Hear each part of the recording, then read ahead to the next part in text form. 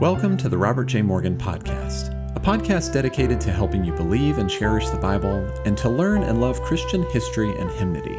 I'm producer Joshua Rowe, introducing your host, Robert J. Morgan. Be sure to visit robertjmorgan.com, where you'll find Rob's blog posts, podcast feed, bookstore, free resources, and more. If you've not already, be sure to subscribe to this podcast on Apple, Spotify, or wherever you get your podcasts. And if you like what you hear, leave us a 5-star review. Now here's your host, Robert J. Morgan.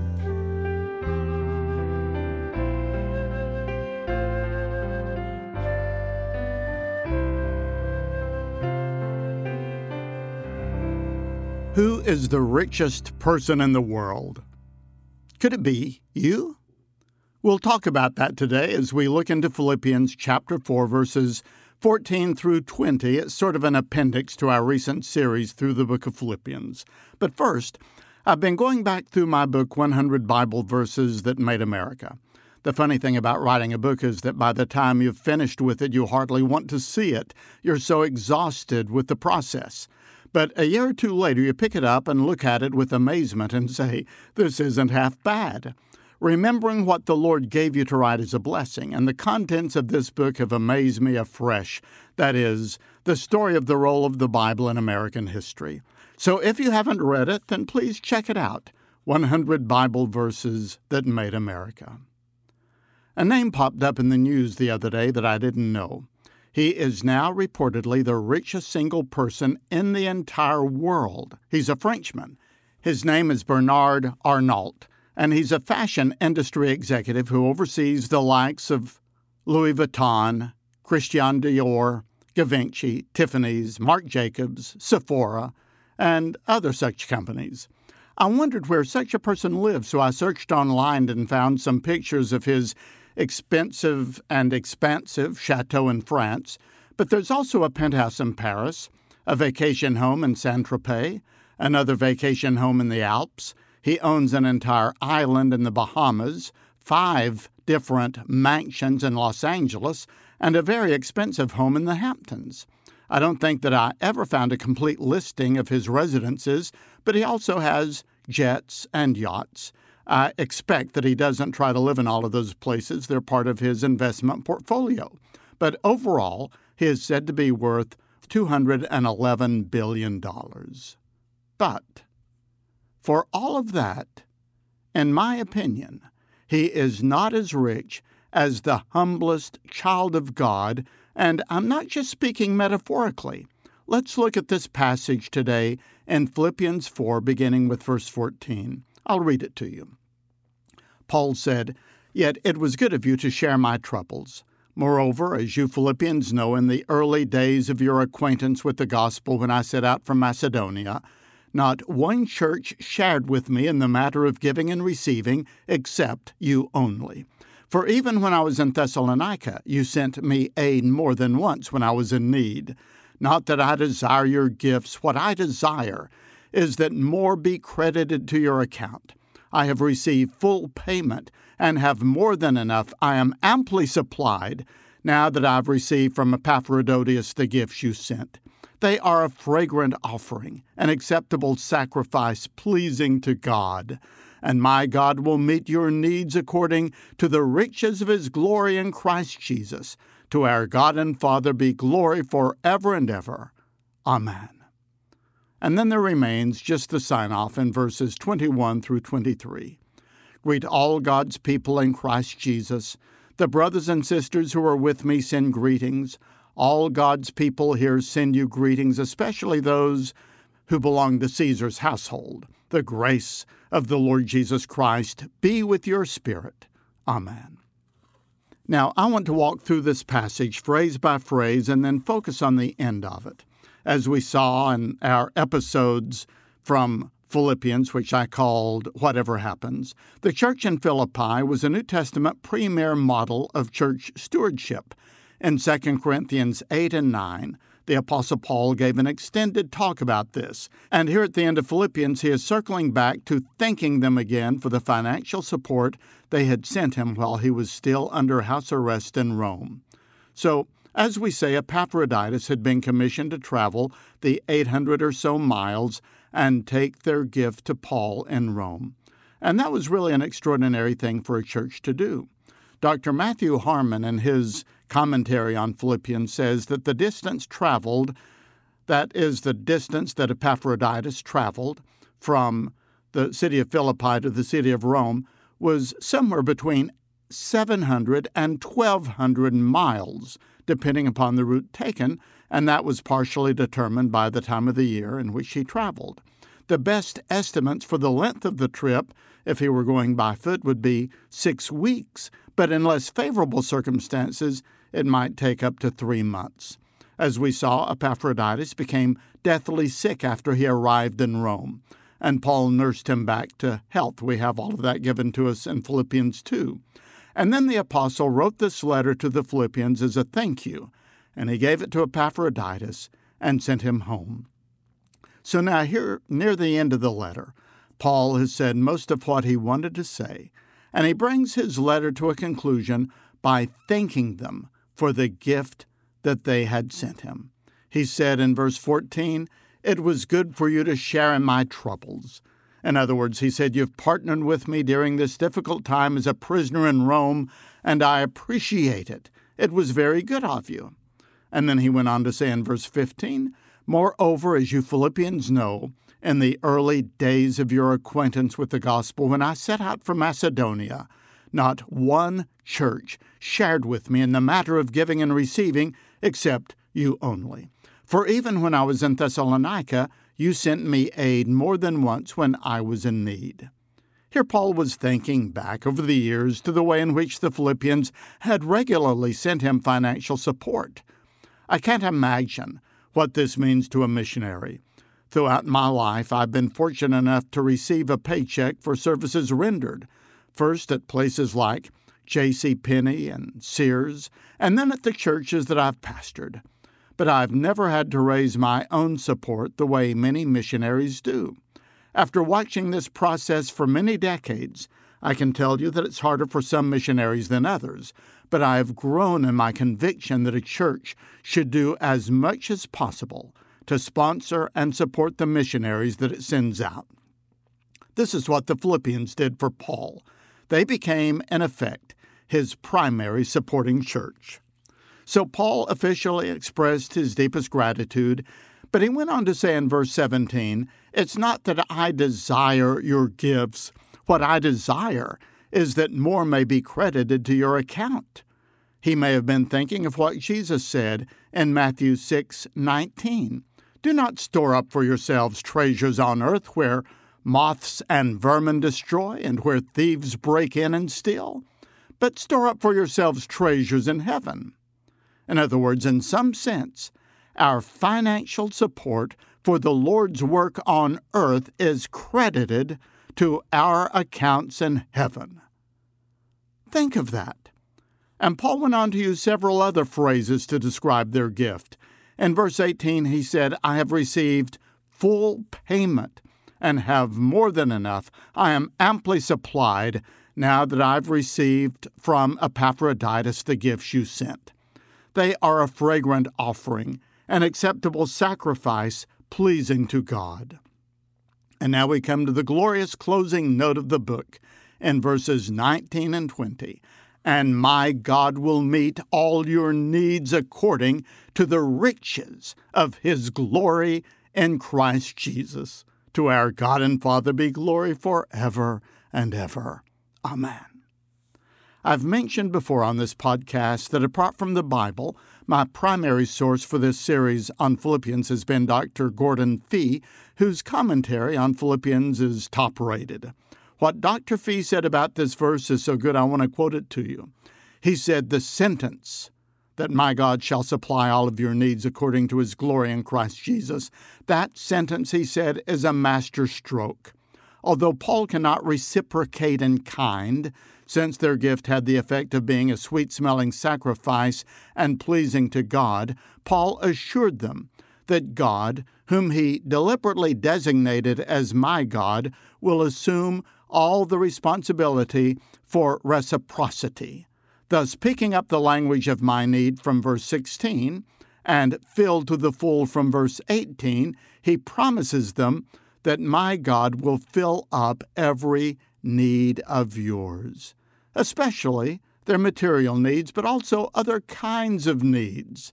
Dr. Fee went on to say, one cannot imagine a more fitting way for this letter to conclude in terms of Paul's final word for them. Personally, in the midst of their poverty, he said God will richly supply their material needs.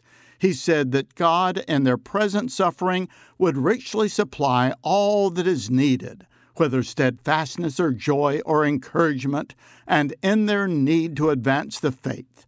In one mindset, God will richly supply the grace and humility necessary for everything they need. In the place of both grumbling and anxiety, God will be present to them as the God of peace.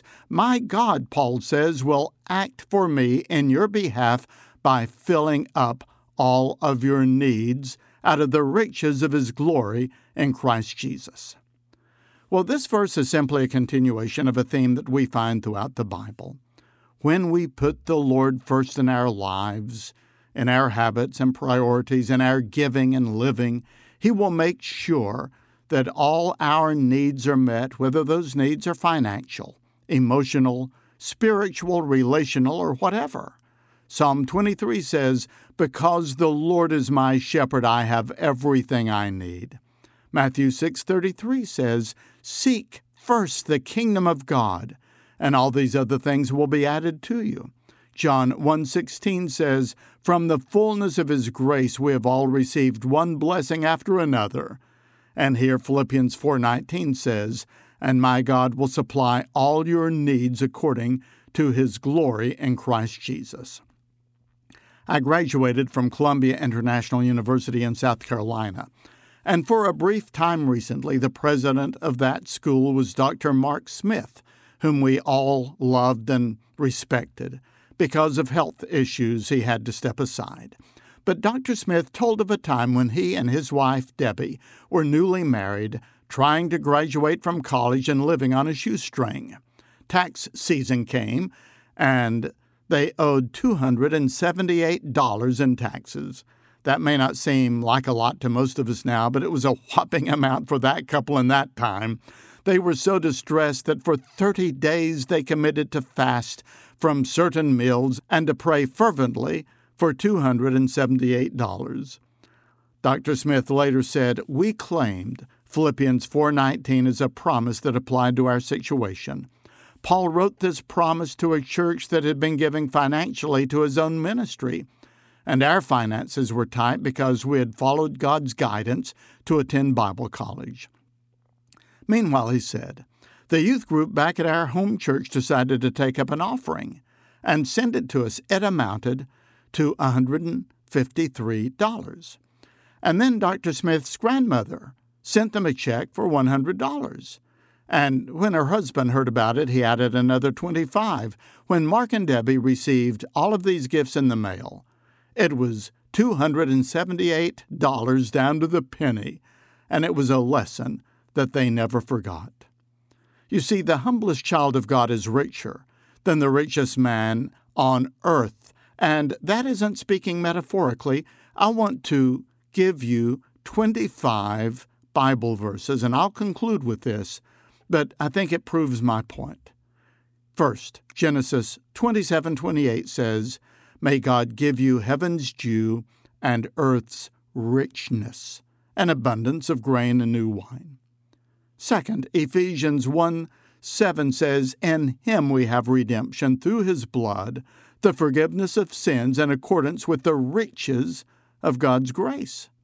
And then Ephesians 2:7 says, "In the coming ages he will show us the incomparable riches of his grace expressed in his kindness to us in Christ Jesus." 2 Corinthians 8:9 says, "You know the grace of our Lord Jesus Christ, that though he was rich, yet for your sake he became poor, so that you through his poverty might become rich." Fifthly, in the parable of the rich man in Luke 12:21, Jesus said, This is how it will be with whoever stores up things for themselves, but is not rich toward God. He is telling us there that we have the capability of being rich toward God. And the Apostle Paul said in 1 Timothy chapter 6, verse 18, "Command them to do good and to be rich in good deeds and to be generous and willing to share."